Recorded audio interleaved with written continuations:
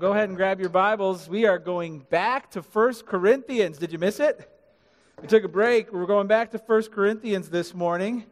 So grab your Bibles, and we're going to head to 1 Corinthians chapter 6. And I just need to announce in advance here that the next series of messages taking us through February are going to be of more of an adult content, like, rated PG, PG-13. Because this morning, the next topic that, we're just going through the book, so God gets to decide what we're talking about, right? So the next topic to come up this morning is the topic of homosexuality. And next week, we're going to talk about sexual immorality. The week after that, intimacy and marriage. Following that comes topics like singleness and divorce and remarriage. So these are very practical topics, but they are of more of a kind of an adult theme. So use your own judgment as far as children, if you were kind of on the fence of whether or not you're going to have kids in here. Like I said, PG-13, but definitely of more of an adult caliber. So use your own judgment. Let me ask you this. Is there a more divisive and emotionally charged issue in our country today than homosexuality? Maybe one or two you can think of, but let's just say, wow, when you even hear the word, who's more uncomfortable right now, you listening to a sermon on it or me preaching a sermon on it? I joked with Brandon throughout the week. I'm like, hey, you want your first crack at preaching this weekend? He's like, absolutely not. But we believe that if God has a voice on a matter, it's our job to honor that he has some things to say. And, here, Sunday morning, it's a lot more than words with friends. It's a lot more than me kind of sharing some things with you. It's God's word. And we just want to be faithful to what he has to say about any topic that he brings up in the text. So this morning we'll talk about it. It's important to observe just the facts. Our country is divided on the issue. The church in our country is divided on the issue. In fact, a Gallup poll that they do every year came out. There's a chart that we're going to put up here.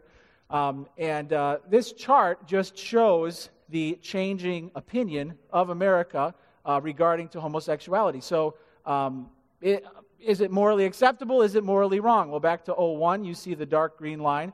40% of people said it's morally acceptable. 53% of people said it's morally wrong. Fast forward to 2010, and 52% of people, according to this survey, say it's morally acceptable. 43% say it's morally wrong. Now, I'm just showing you that the country's divided. And it's a very, very political issue. It's a very religious issue. And voices on both sides in the extremes have not been courteous toward one another. In the church, it's a divisive issue. In fact, several denominations have formally came out and said we not only support it, we endorse homosexual marriage, we'll perform the ceremonies. We can even have homosexual clergy who are serving. Other denominations have formally denounced it and said absolutely not. We will not support it, we will not endorse it, and we will not have clergy practicing it. So it is a very divisive issue. Now, my goal this morning is to speak humbly, and my goal is to speak with compassion. My goal is to speak with courage. In doing so, I'm hoping that I can model for us what it means to handle a very hot-button issue with an attitude of Christ. You need to know that I'm not totally just throwing grenades at those people out there. We're talking about people whom God loves. We're talking about people whom Christ died for. And we're talking about people who are dealing with something that's very real in their hearts and in their lives. In fact, all three of the elders besides me have an immediate or an extended family member who's involved in a homosexual relationship. And our elders go out of their way to show compassion and to share the truth with courage. So I hope you see that this is something that we are just taking as a very real, a very important, and a very relational topic. There's three individuals in particular that I'm going to be focusing on this morning. First, the person who knows the truth found in Scripture, but who struggles how to show grace on the matter. Second, the person who shows the grace of Christ, but struggles to define and share the truth on the issue. And third, the person who experiences same-sex attraction in their own heart, perhaps has for a long time, and is genuinely wondering what the Bible teaches on the matter. Let's pray, and then we'll get into God's Word together. Father in heaven, we've come here because we believe that you speak.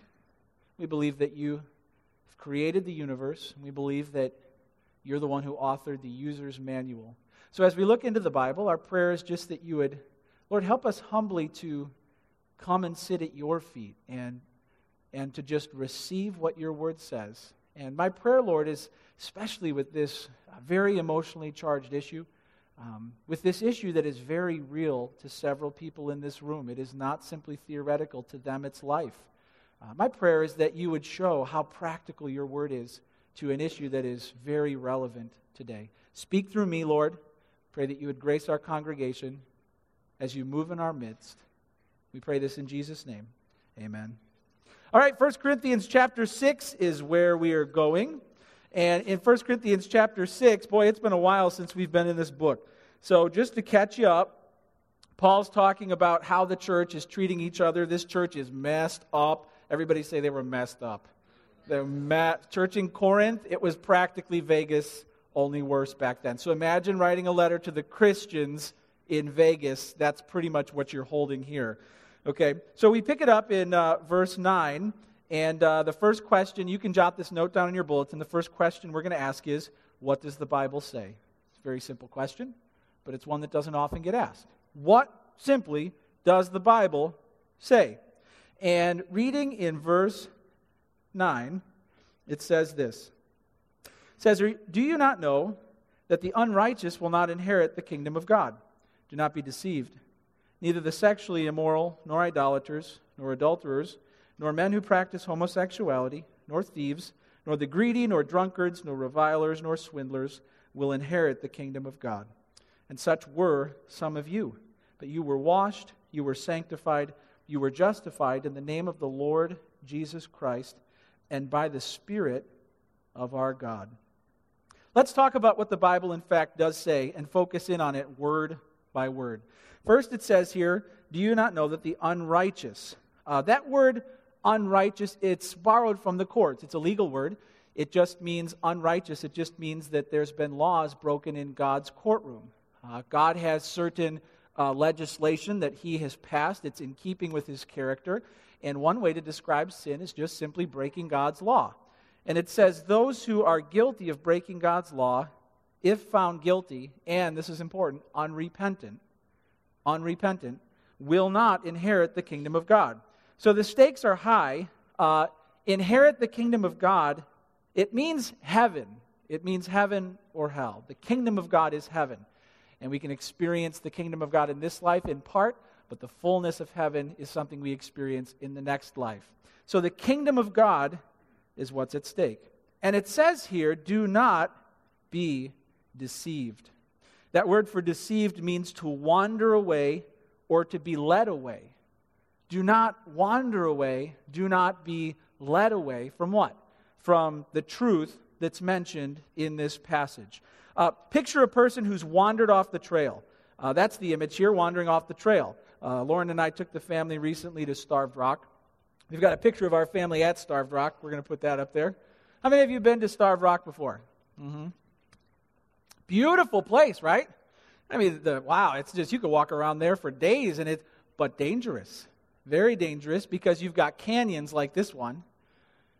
And there's us kind of looking at the top there, and you can hike all the way around. But they have signs up, and the signs are everywhere. And here's a picture of one of the signs that are up everywhere. Warning, stay back from the edge, footing is hazardous. Now go back to the canyon picture. Put that one up there. I'll never forget this. We were in this canyon, walking around, and we looked up, and there were 3 or 4 people who were at the top of that canyon, going like this. And we were like, wow, And just then a ranger came up, and he had a walkie-talkie in his little ranger outfit, and he looked up there, and he shouted at the top of his lungs, "Get back on the trail." And those people disappeared real fast. All right, and then, I'll never forget this, he looked at me, and he said, "I've picked up kids dead here. We've had kids get paralyzed here. Stay on the trail." And then he walked away. Now, the tone in his voice and the look on his face, that's what I kind of imagine the tone of Paul's voice being right here. That's the look on his face that I imagine as he says, do not be deceived. Do not wander off the trail of God's word.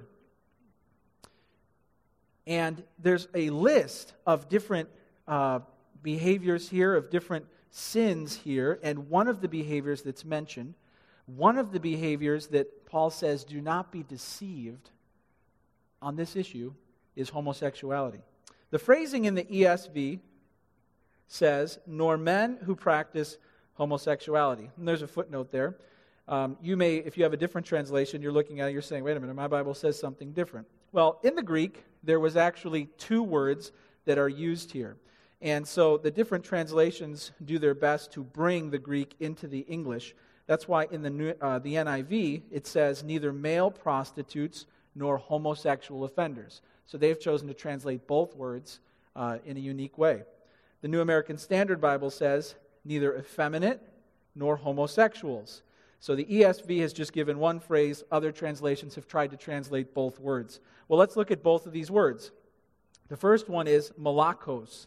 The meaning of the first word in the Greek is simply soft. That's all it means, soft. It could refer to soft clothing. It just means soft.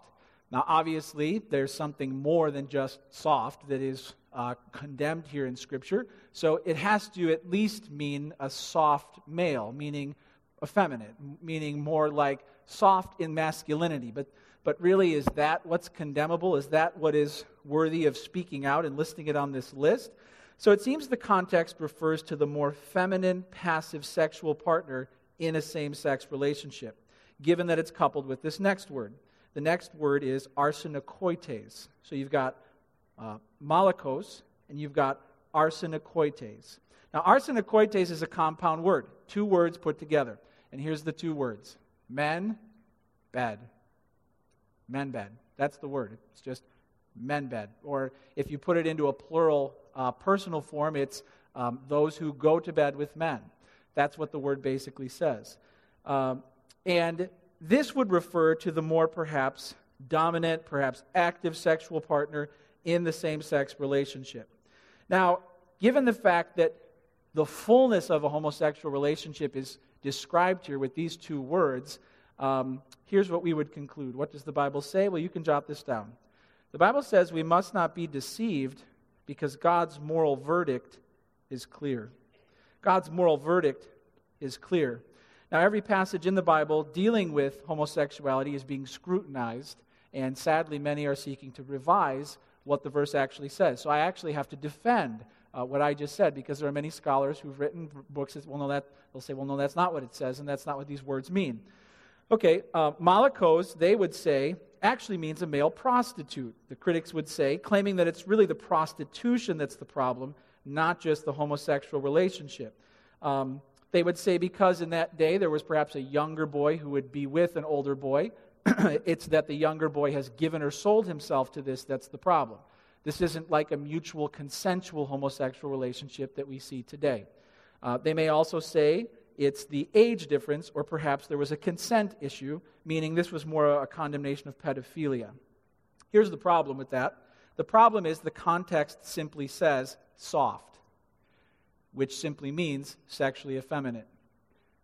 So you could force the camera to zoom in to this one particular setup, but the Bible simply doesn't do that. It leaves it more general than that, and so it's not appropriate to force the text to only apply to that scenario. That's pressing it too far.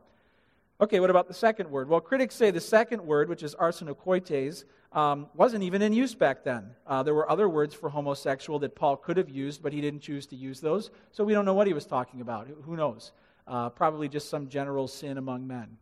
Okay, the problem with that is, check out Leviticus 20:13, which we're putting up on the screen. And Leviticus 20:13 says this: if a man lies with a male, as with a woman, both of them have committed an abomination.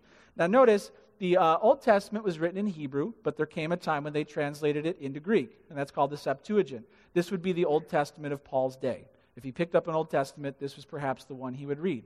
Now, that phrase, with a male, lies with a male in Greek is arsenos koiton.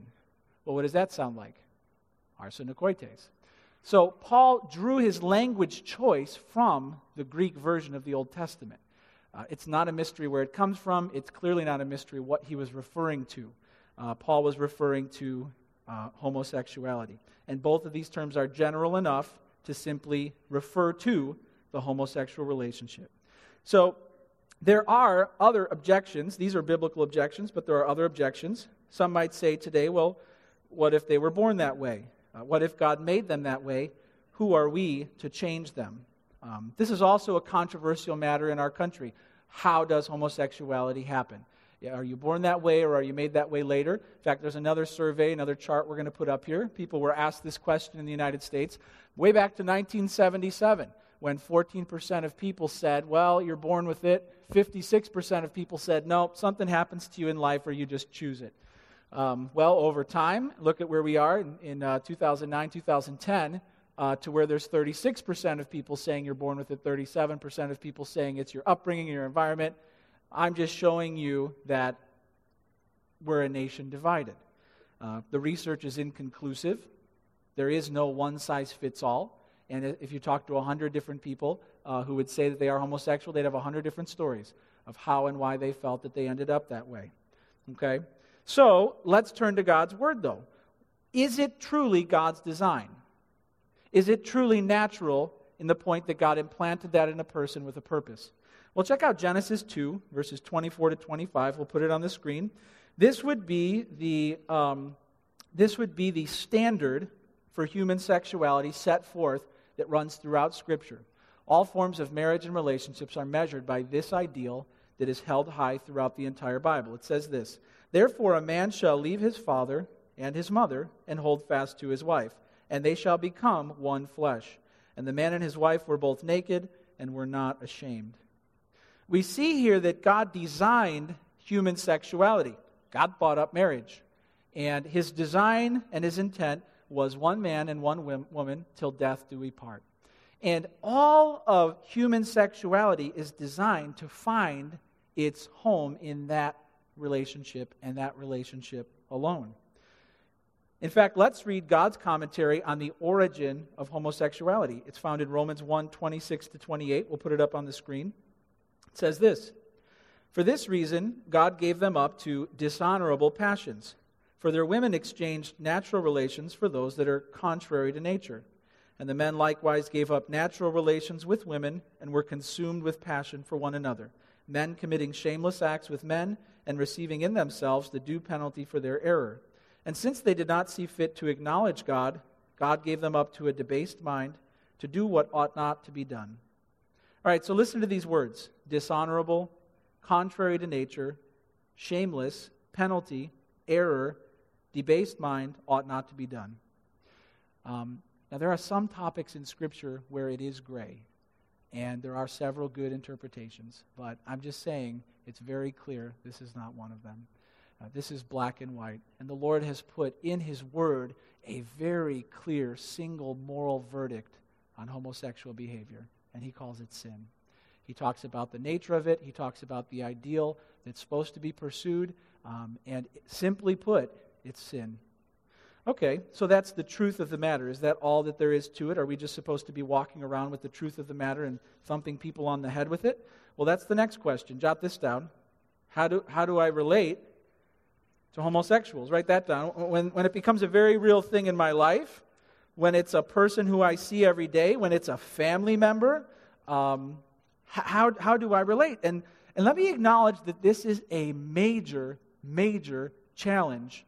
It's a relational challenge, because if someone in your life, they come out and they say that they are homosexual, if you're not ready with a relational plan, and if they're not ready with a relational plan, it gets explosive. And friendships are torn apart, and families are torn apart, and both parties are injured. Just take a breath for a second. I read a humorous story this week, and I thought that it definitely illustrates what it could be like if we're not prepared to handle relationally this touchy issue. The headline of this article read, "Stray Cannonball Rips Through Suburban Neighborhood." A crew from the TV show Mythbusters was staging an experiment in the town of Dublin, California. They were trying to fire a cannonball into some large water containers at a bomb disposal range. Unfortunately, the Mythbusters crew seriously underestimated the dangerous power of a stray cannonball. According to a newspaper report, the cannonball missed the water, tore through a cinder block wall, skipped off the hillside, and flew 700 yards east. But that didn't end the damage. The cannonball bounced in front of a home on a quiet street, ripped through the front door, raced up the stairs, and blasted out a bedroom door. Leaving the house, leaving a perfectly round hole in the stucco, it crossed 6 lanes of traffic, took out tiles from the roof of another home, and finally slammed into a beige Toyota minivan on a driveway. A spokesman for the local sheriff's department said, "Crazy, crazy, crazy, crazy." You wouldn't think it was possible. All right, now, here's the point. If there is someone in your life, and they've come out, or if you have come out, boy, it can feel like a cannonball just tore through not only your heart, but your entire family. And that's why we have to ask this question, how do we relate? Well, check out 1 Peter 3, 15 to 16. On the screen, it says this, "But in your hearts, honor Christ the Lord as holy, always being prepared to make a defense to anyone who asks you for a reason for the hope that is in you. Yet do it with gentleness and respect, having a good conscience, so that when you are slandered, those who revile your good behavior in Christ may be put to shame." Check this out. Being prepared to make a defense, there's the truth part, with gentleness and respect, there's the grace part. So jot these 2 words down. 2 words, grace and truth. Grace and truth. And let me just talk to the truth people. You see, one of these comes better to us than the other. Maybe truth comes easier to you than grace. Maybe grace comes easier to you than truth. And let me talk to the truth people. Truth people, you're right. It is wrong. And your convictions are under attack. And there are many who would like to silence you or sideline you in the conversation. But if all you bring to the relationship, to the world, is a spirit of harsh or abusive tonality, if all you bring is truth, you're driving people away from the cross. Jesus was willing to speak with compassion and conviction to the woman at the well, and she was going on bachelor number 6, living with him, and Jesus didn't hammer her over the head. And I think the problem is, instead of offering hope, you aren't really satisfied with God's judgment or simply stating God's voice on the matter, which kind of seems like you want to be the judge. It seems like you want to be the one to punish the sins or expose or condemn others, which is not healthy and not Christ-like. And therefore, you must learn to speak and act more graciously and more lovingly. So here's what I would challenge you on. First, always show respect in words and actions. Always. Always. Next, never use another derogatory word again. And speaking to our high school and junior high students, hey, never use another derogatory word aimed at homosexual practice again, ever. Never. Don't ever let anyone know that you're a Christian and you use those words. It's a disgrace to the Lord, and you're chasing people away from the cross. Next, always be willing to converse with a loving tone. You set the temperature of the conversation. Finally, always stand ready to defend. You think I'm going to say the Bible. To defend anyone against verbal and physical abuse. When you see anyone getting picked on, you're the one who steps in between and says, hey, this is someone who God loves. You stop. That will add grace to your truth. Let me talk for a moment, though, to the grace people now. Grace people, you're right. You're right. The church has struggled in showing love to those who are living in a homosexual relationship. You're right. But if all you bring to the relationship is loving acceptance and you withhold the truth of the matter, you're chasing people away from the cross. Listen, Calvary is a bloody rock. Calvary is a bloody rock because sin offends God. And if all you bring is the grace of Christ and you only bring half of the truth, then you are leading people away from Calvary to your own rose-covered hill where you offer love, but you don't clearly define sin, nor do you acknowledge judgment. If you promise acceptance apart from atonement, if you claim that you can get them to the kingdom using only half the truth, you're a new Messiah. Well, how did you pull that off? Augustine said, if you believe what you like in the gospel and reject what you don't like, it's not the gospel you believe, but yourself. So let me challenge you, grace people. First, always be ready to risk sharing your convictions. Always. Next, always make Jesus feel loved first by how you love others.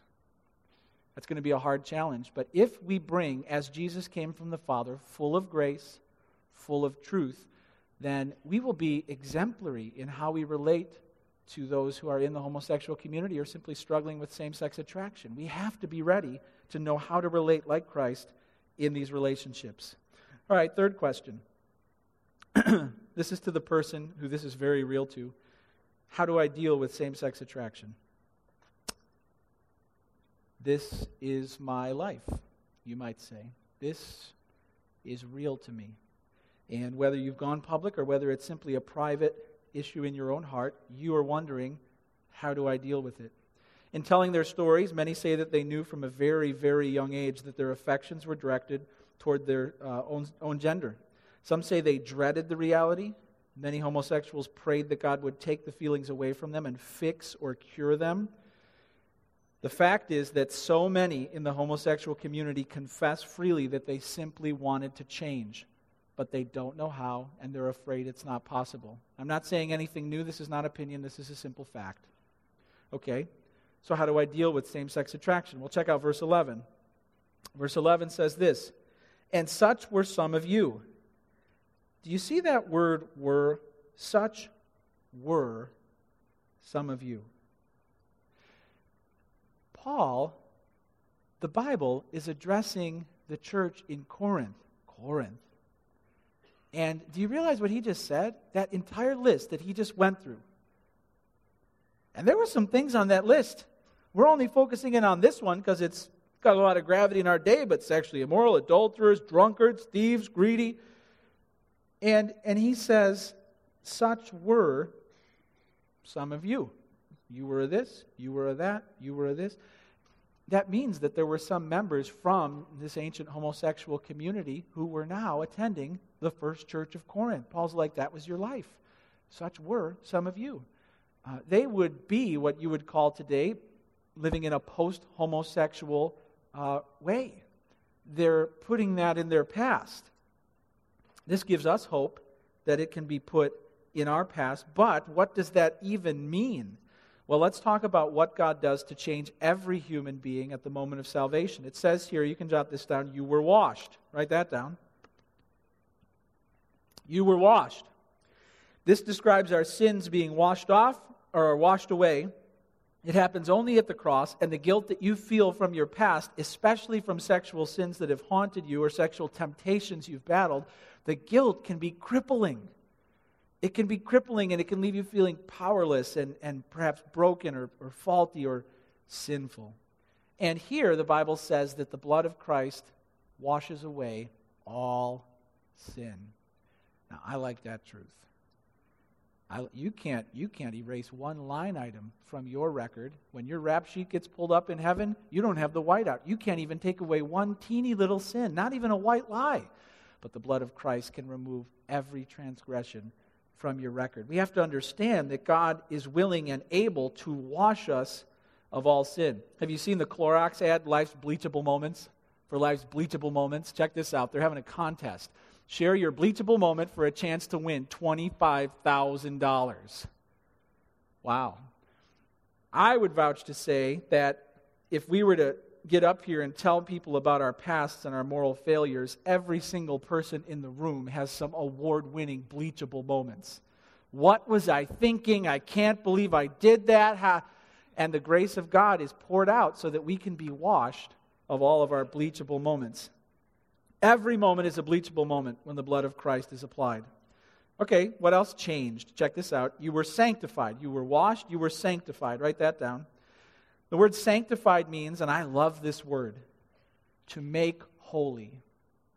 Sanctified means to set apart as pure and devoted to God, ceremonially prepared to be placed in God's awesome presence and authorized to serve Him for the rest of your life. That's what the word sanctified means, and it happens in an instant when you're born again through faith in Christ. You are set apart as holy to the Lord. Third, you were justified. The word justified is a legal term. It means declared righteous in God's court of law. Fully forgiven. All charges and all sentences have been paid in full by Christ at the cross. You are free from bondage to walk in newness of life.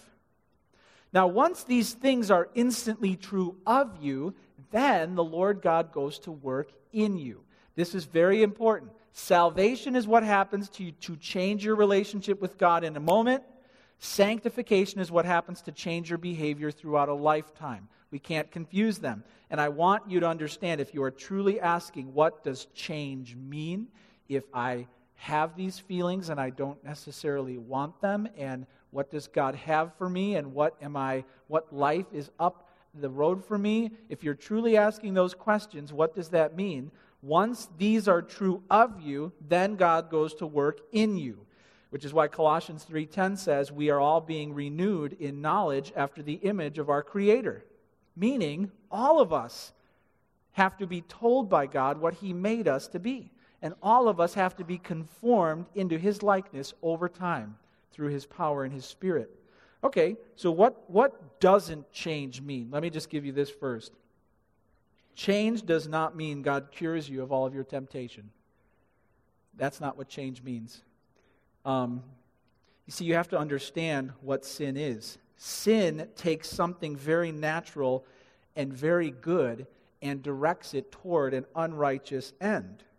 So the point is, even if you find yourself experiencing same-sex attraction, you were designed to be a relational, sexual person. And listen, God will not cure you of being a sexual person. That's not what He does. He designed you to be a relational sexual person who has healthy relations, biblical relationships with both genders. God won't cure you from being a sexual being. You get that? And you have to understand that homosexuality is not a plague to be cured. Human sexuality is a fire to be contained. And every person has some sexual brokenness, which is why the man who's been married for several years suddenly has this attraction to some woman at work, and boy, is he on fire for her. And every human has to manage the fire of human sexuality, regardless of the temptation that you face. And so God planted within you, within all of us, the capacity for love, for pleasure, for intimacy. And you have to trust Him to help you develop healthy relationships with both sexes and to direct the sexual passions that you have where He intends. All right, so what does change mean? What can I actually expect to experience by God's Spirit? Well, these are the last 4 things I'll share with you. First, you can experience a healthy biblical understanding of yourself and God's will for your life. So much of homosexuality comes from broken relationships. And so many have said that they feel like they've finally found themselves when they enter into this community. There's a lifelong search for who am I, and identity is the crisis. And I would say that you can find a healthy biblical understanding of yourself and God's will for your life.